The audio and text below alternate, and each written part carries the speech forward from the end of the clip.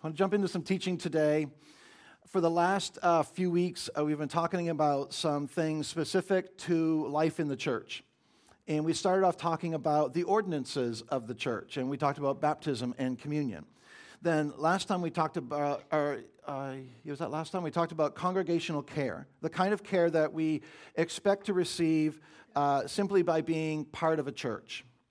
And by the way, if you've missed any of these messages, a couple in September, and now this is our third one here in October, and you consider Faith Community your church home, if you missed any of them, please take the time to watch those messages on our website or to listen on our podcast, because we've set out over these last few weeks in these teaching to clarify some expectations when it comes to our approach to life in the church. So last time we talked about some priorities for the coming months. We called that message, "These Are the Days." We said that in this time when God seems to be moving in our church and in our community and in our homes and in our circles of influence, that there are some things we must do. And this wasn't an exhaustive list. These are just 4 things that we're focusing on right now. And we know that these priorities change from time to time. So we said, just as a little bit of review, we said that, first of all, we need to keep the vision clear. Because in a church, when we start getting off track for lack of a vision, some ugly things can happen, and they can happen quite quickly. And within months of a vision getting fuzzy, we can watch drifting set in a church. So as leaders in this church, we've embraced this responsibility to keep the vision clear. We've got to discern that holy discontent in us. We've got to talk about that vision with elders and ministry team leaders and influencers and supporters of Faith Community. We've got to communicate this vision with all of you so that it's shared by everyone in this place until it burns in all of us. And then we got to just keep delivering on this clarity of vision thing. And we owe it. We've been given a huge responsibility and an incredible opportunity. We owe it to our church because we drift without it. We owe it to God. We owe it to His kingdom. We owe it to our broken world. Second thing we said we must do is get everyone involved. And we referenced the story of Nehemiah in the Old Testament. And we said that occasionally we need to be reminded that what we're doing matters. It matters for eternity. Then we said we have to make our gatherings meaningful and memorable. So another way of saying that was basically create great church services. And that what we want in our services is what the church experienced in Acts 2, where it said that everyone felt a sense of awe, as in a holy, transcendent, these moments that we just have this awareness of the presence of God, and where that is unmistakable. And then we said we have to pace ourselves for the long haul. And the bottom line is we need you. The church needs you. The mission that Jesus has called us to needs you, because the church is the hope of the world. Jesus established the church to be here, to be His hands and His feet, to do the work of the gospel. And when the church is functioning as Jesus called it to function, it is the hope of the world.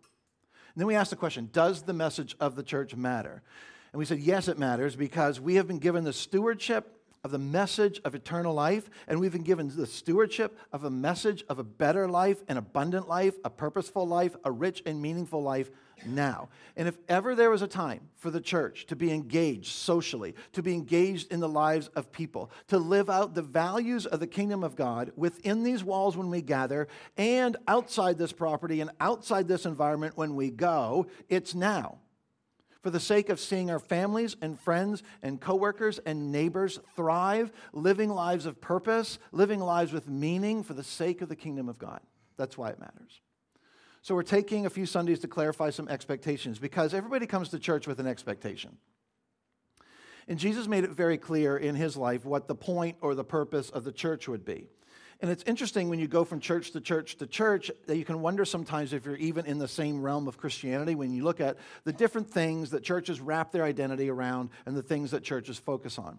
So if you've been around church for any time at all, you know that one of the big challenges for the local church is that in doing the work of the church, it's easy for secondary things to become primary things.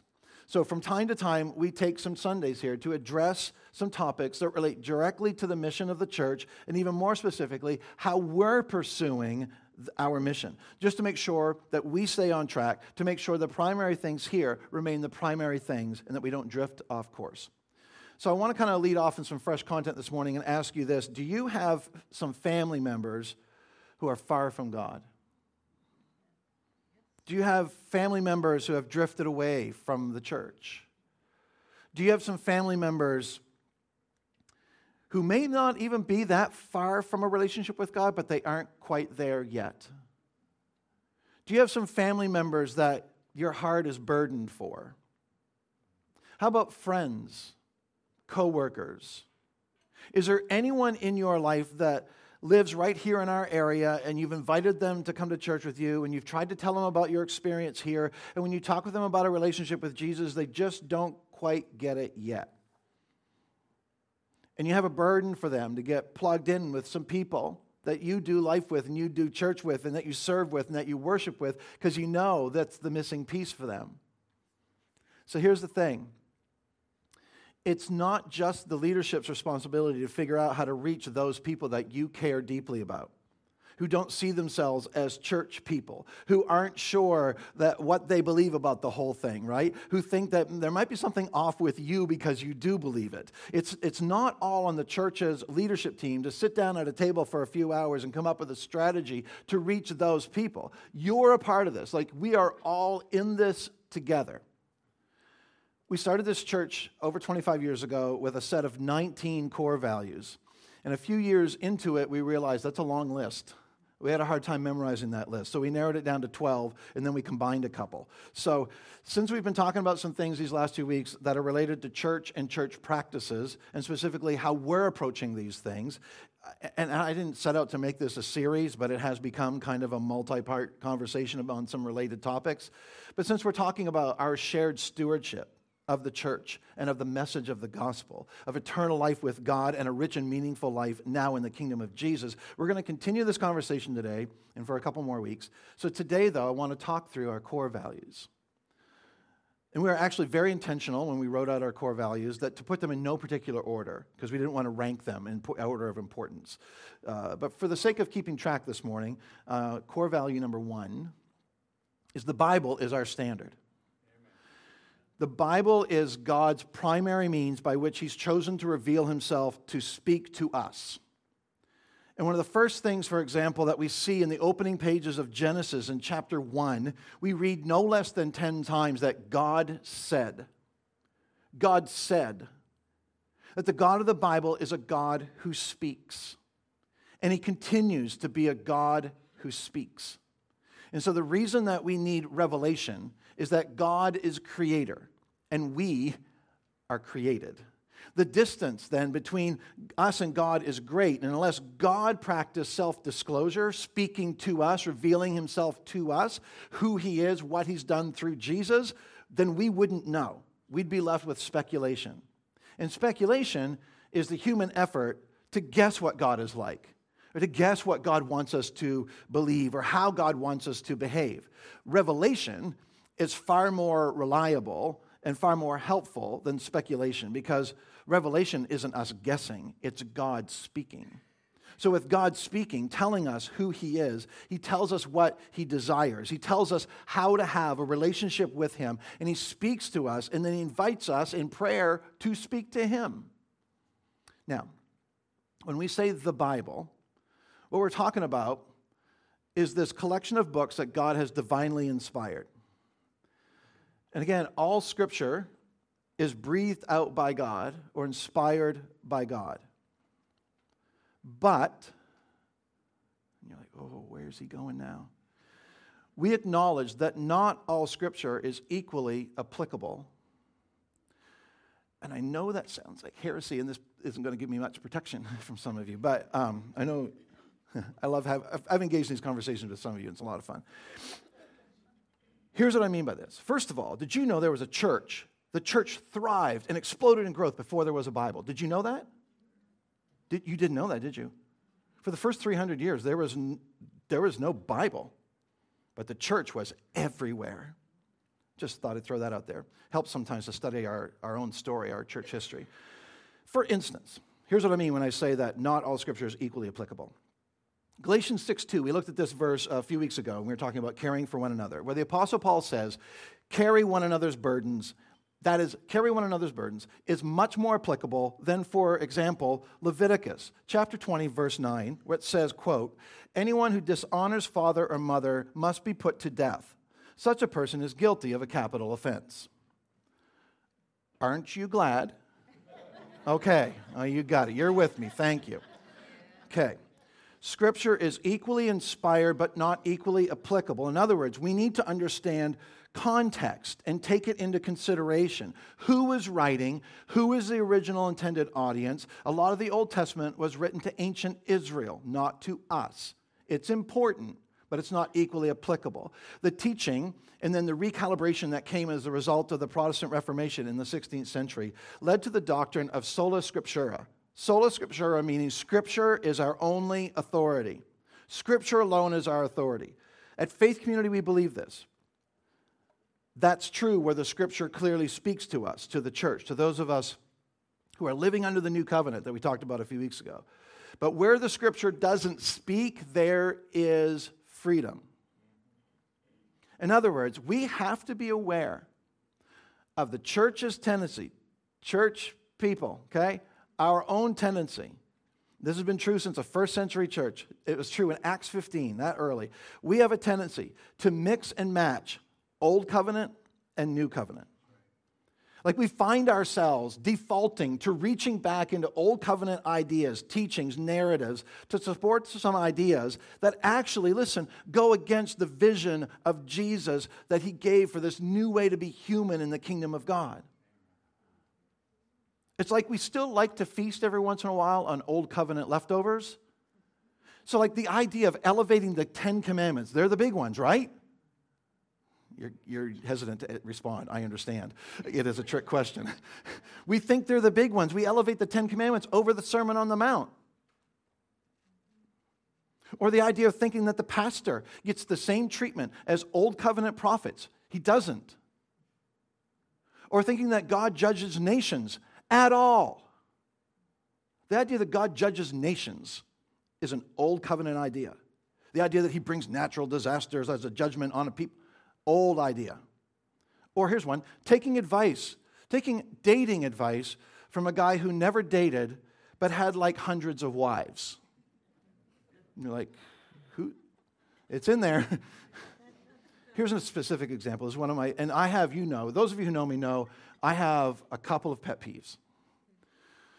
Thank you for not laughing too bad there. But here's one of my favorite. This is one of my pet peeves, like the idea of like taking Scripture, applying it to us when it's not applicable to us. Here's one of my favorites, and I hope didn't go to the parking lot to check your bumper stickers, but here's one of my favorites. Jeremiah 29, verse 11. I know the plans I have for you, declares the Lord. Plans to prosper you and not to harm you. Plans to give you a hope and a future. We love that one. Don't we love that one? Great verse. Makes for great Facebook memes, makes for good bumper stickers, makes for good wall hangings, refrigerator magnets, and every kind of like, you like that once on Facebook, now all these Facebook marketers are like pushing stuff to you with Jeremiah 29:11 all over it, because it feels great, right? That we can confidently step into the unknown, into the next chapter, assured of prosperity and divine protection.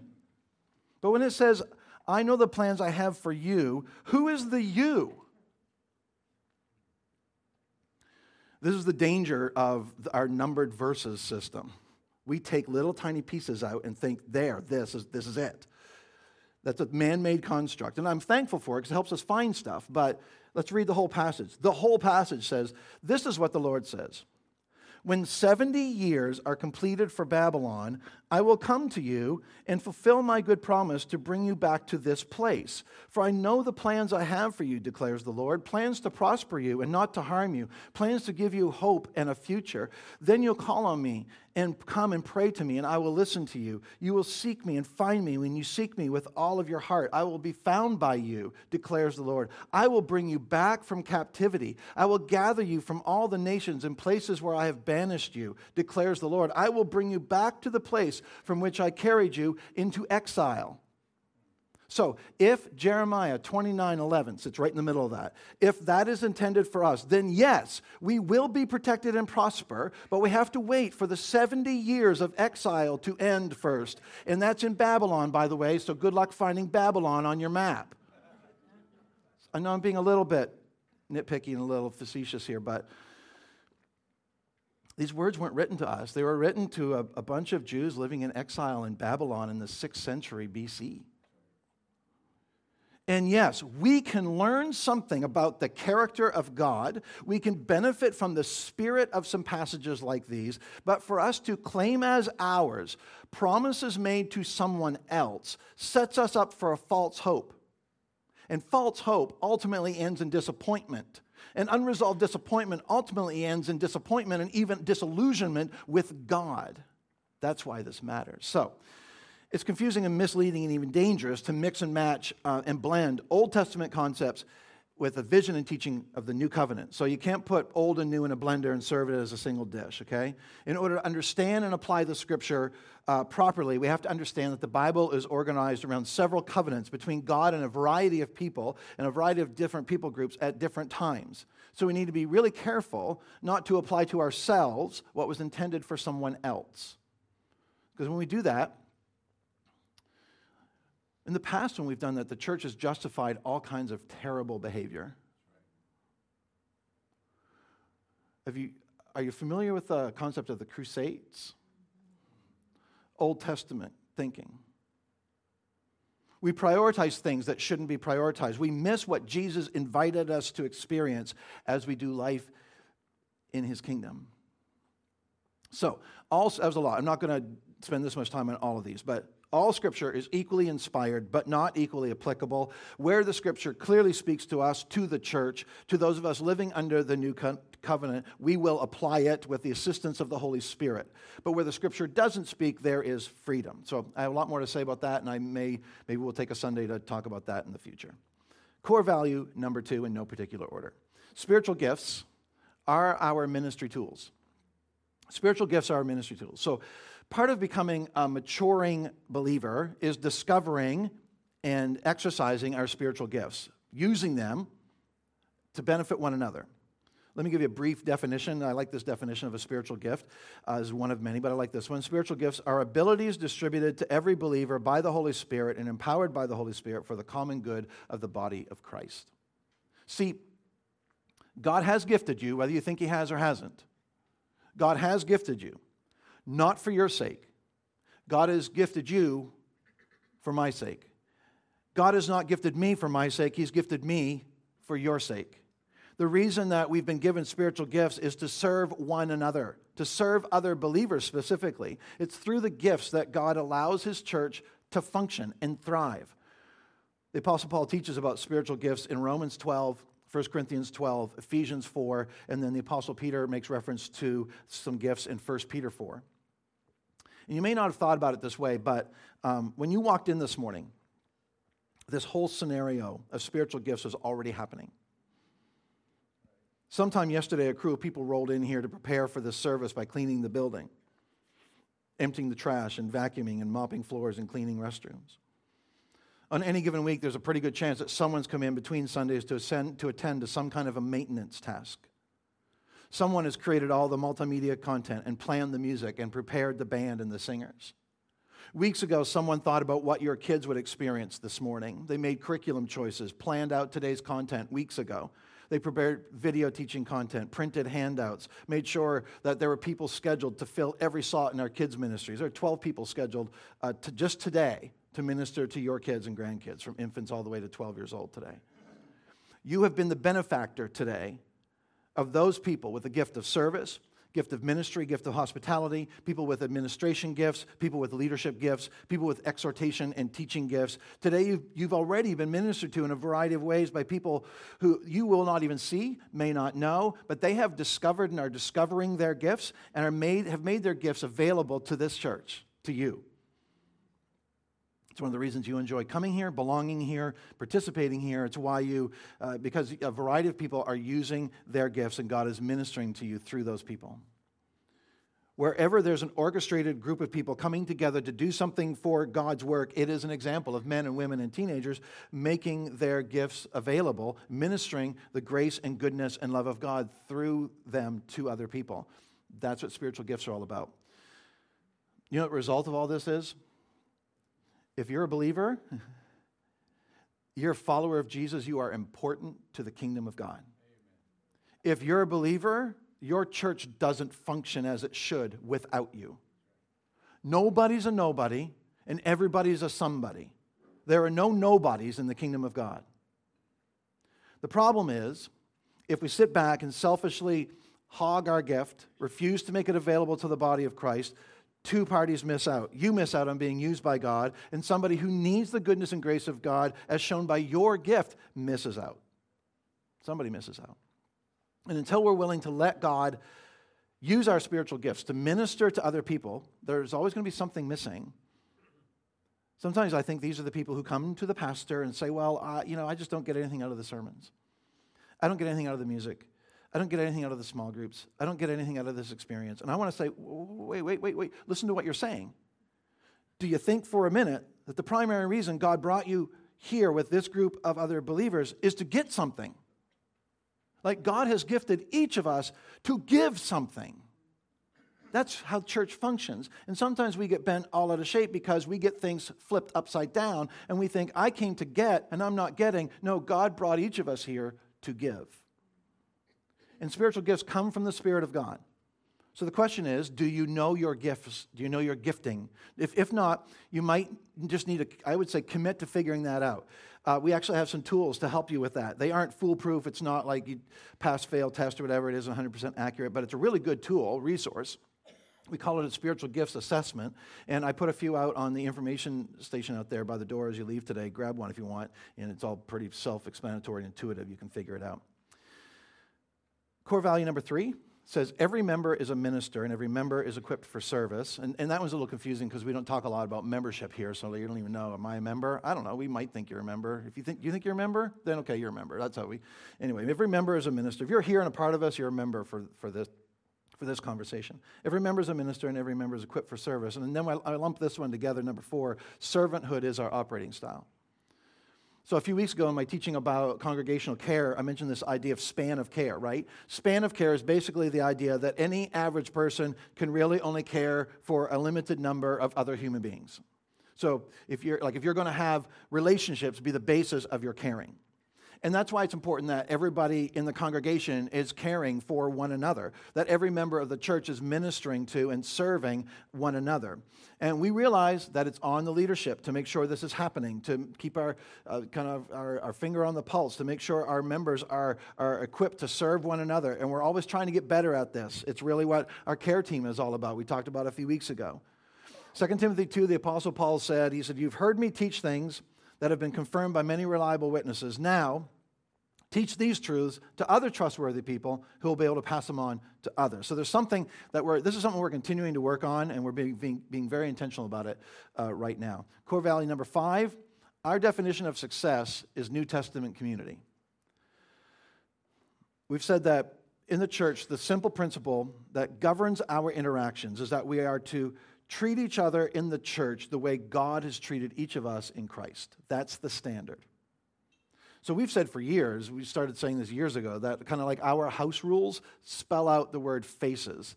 Forgive, accept, care, encourage, submit. Forgive one another, accept one another, care for one another, encourage one another, submit to one another. It's in Ephesians 4, Romans 15, Galatians 6, Hebrews 3, Ephesians 5. And here's why this matters, because the way that we treat each other is a reflection of how we think about God. Like, our treatment of each other is a reflection of our reverence and respect for Christ.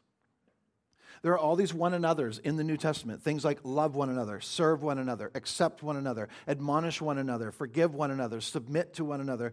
And when all of these things are happening in the church, when those things characterize our relationships, then we've begun to experience what I call New Testament community. That's our end game, because that's where life change happens. And this is our definition of success. I encourage you want to just kind of dig into this a little bit. Just get your Bible app and do a word search on one another and see where that takes you. Core value number 6, small groups function as basic church. And number 7, life change happens best in small groups. I know, I'm a broken record. 25 plus years, small groups, small groups, small groups, small groups. Did you know that we do small groups every Sunday morning? Every week. The preschoolers and jammers and the elementary kids in Surge gather at some point in their morning in small groups. Their leaders engage with them in discussion about the morning's teaching, about their life. They ask them questions. They pray together. Every time our teenagers are together in FCF Youth in the Queue on Sunday mornings, like they are this morning, they are engaging as a small group. Right now, on a typical week, our church is gathering in 8 different small groups with about 110 adults and children in small groups every week. I'm pretty pleased with that. I'm encouraged by that. For those of you who are committed to small groups, I hope you find that encouraging too, to know that this is something that is happening church-wide, and it's in a healthier place than it's been in a long time. And we're going to keep emphasizing the importance of small groups, because our big, hairy, audacious goal for small groups is for everyone who attends on Sunday morning to be connected with one another, with other followers of Jesus in a small group of some kind. We think it would be awesome if we had more people in small groups than we have on Sunday morning. That would be amazing. Because when it comes to interacting with Scripture, interacting with truth, interacting with real life, interacting with one another, staying on track as a disciple of Jesus, avoiding the drift, finding the support and encouragement and biblical community that we need, that we are created for, especially when the wheels come off, we believe that circles are better than rows. So I talk about this all the time, so I'm just going to move on. Number 8, core value number 8. Children and youth participate fully in church life. We've been given an incredible opportunity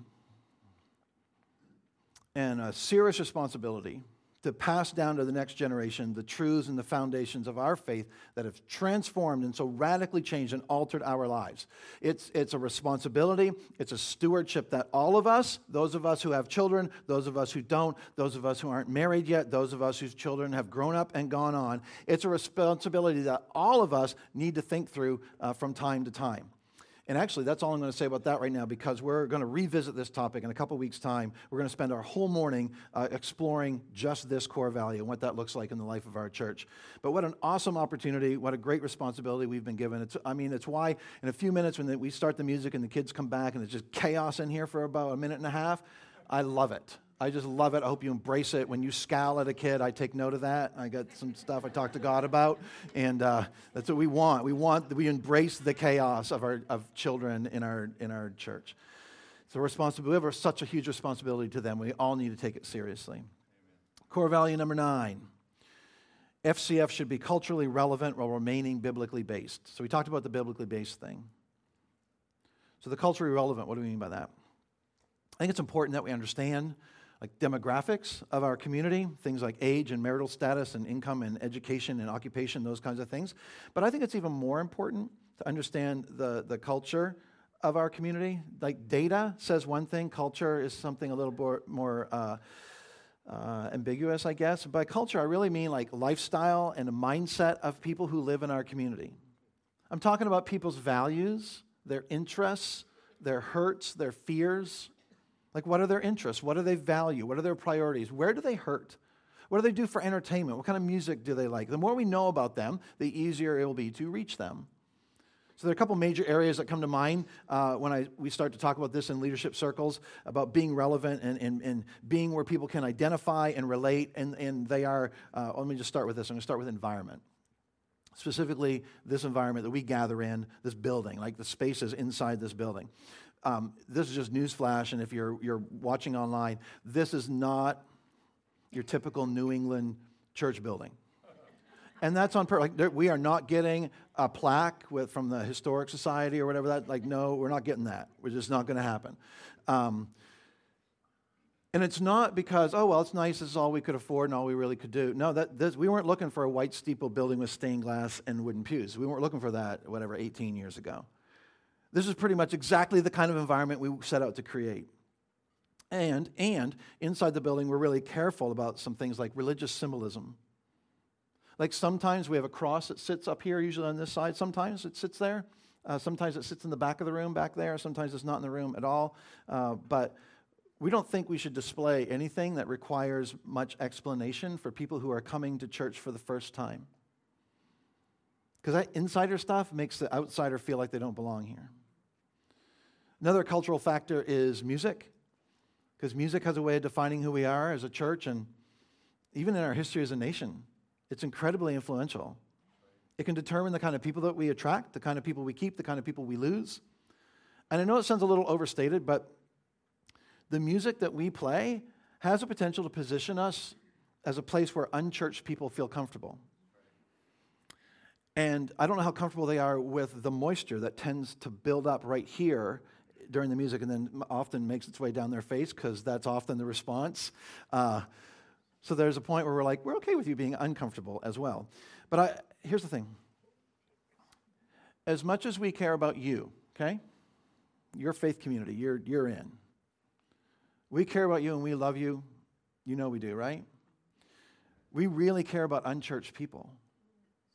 We care about your friends and family and coworkers who aren't here yet, who don't know what it is to have a relationship with their Creator.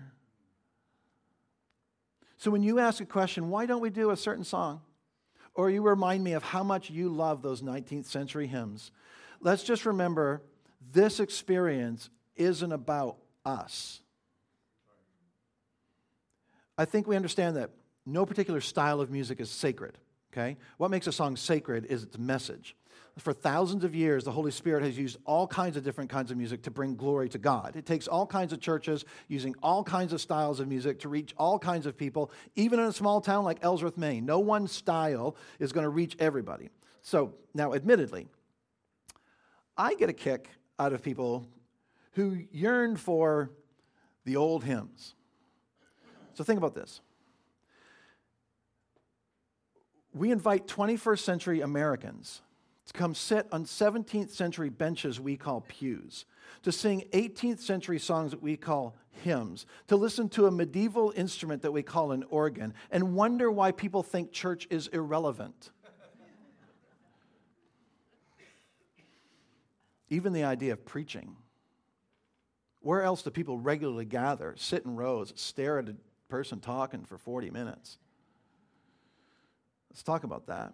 I usually just call it teaching because I don't know the difference. I don't consider myself a preacher, and I don't really know the difference between preaching and teaching. So they never taught me that in seminary. So I just call it teaching. Maybe it lowers the expectation. I don't know. But here's the thing that we believe about teaching in our church. That you really can't communicate effectively with people until you find something you have in common with them.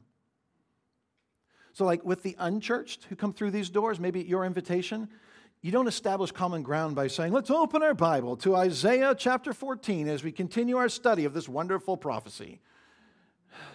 This isn't the place for that. There's a place for that. Sunday morning isn't the place for that for us. The ground, here, this is going to blow your mind. The ground we have in common with unbelievers is not the Bible. It's our common needs, our common hurts, our common interests as human beings. And so I honestly don't think God cares whether we teach the Bible verse by verse or topic by topic. Jesus kind of did both. I don't think he cares whether we start with the text and move to applying it to felt needs, or we start with felt needs and move to the text. I don't think God is that worked up about that. And you're like, is this even a thing? Oh, yeah, it's a thing that people will debate over. And I know preaching to felt needs is scorned and criticized in some circles as like a cheapening of the gospel and like selling out to consumerism. And again, I would just go back to the example of Jesus. Here's the thing. Building a message around people's felt needs. Like Jesus didn't perform miracles and heal people as a marketing tool. That wasn't his intention. I think God chooses to reveal himself to us according to our needs. Like even the names of God in the Old Testament are revelations of how God meets our felt needs. So if we're serious about doing ministry and reaching our community and seeing them come to Christ and follow him, we've got to remain faithful to the unchanging word of God, and on the other hand, we've got to minister in an ever-changing world. And I don't believe they're mutually exclusive. I think the way to do this is to follow Jesus' example of ministering to people. John says that he made his dwelling among us. He lived among us. He walked among people, spoke their language, observed their customs, attended their parties. We'd heard that last week. Used their current events. He always started where people were. Like Jesus was contemporary without compromising any truth. So the Bible has to remain the foundation of everything that we teach, and our church should reflect certain cultural norms. So cultural relevance is determined both on a global, national, and local level. Let's see, core value number 10. Excellence honors God and inspires people. All kinds of examples of this, especially in the Old Testament.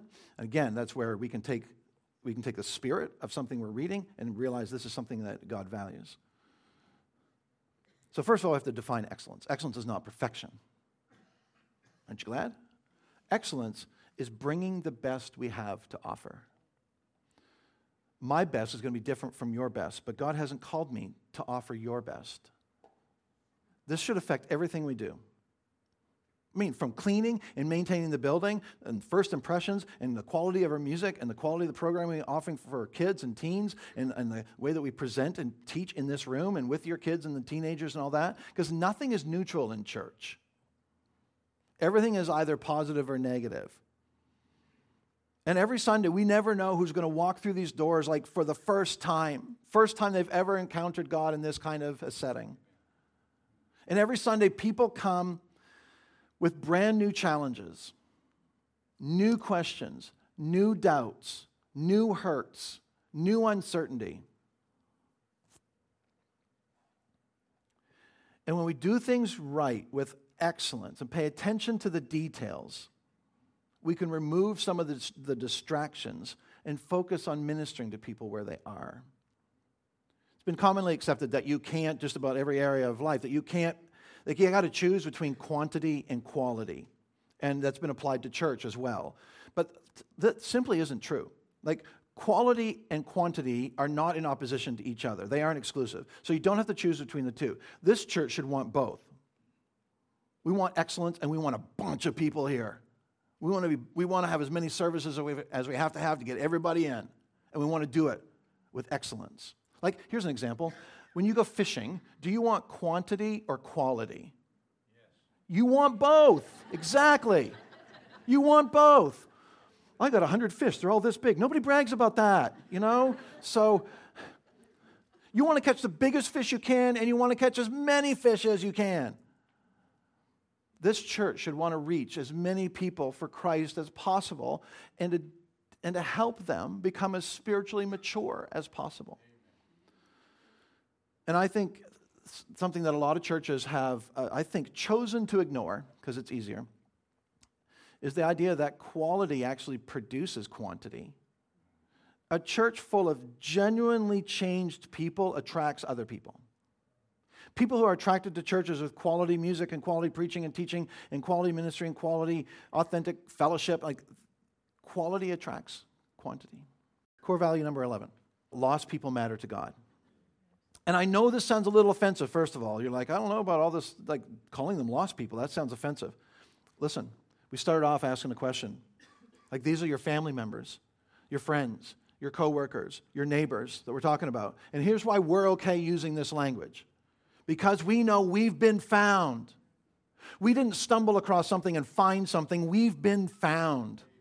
We were lost, and now we're found. Lost people matter to God. It should drive everything that we do on Sundays. If people are going to check out church, they're going to do it on Sunday morning. That's just the reality. It's why we've designed our building the way we have. So it's not what an unchurched person might expect if they finally come to church at someone's invitation and all they've ever experienced about church is a wedding or two and a couple funerals.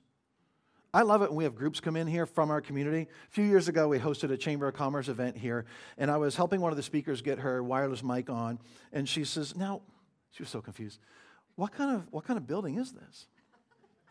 And I said, well, it's a church. And she said, what kind of church? And I wasn't sure how to respond to that. And I love trying, but I never know what to say. It's the reason we use the terminology we do. It's why we put things like Scripture on the screen. It's why we play the style of music that we do. It's why that's changed over the years. It's why we handle corporate prayer times with sensitivity in this setting. Like some churches have a specific target audience in mind for their Sunday morning services. Like when we started this church, other church people would ask, so who's your target? Like who's your target audience? And we certainly talked a lot about this in the beginning, like amongst our leadership circles. But then we basically decided to make it difficult on ourselves by having a target audience of everybody. From skeptic to saint, like the whole spectrum. Like, in fact, here's the thing.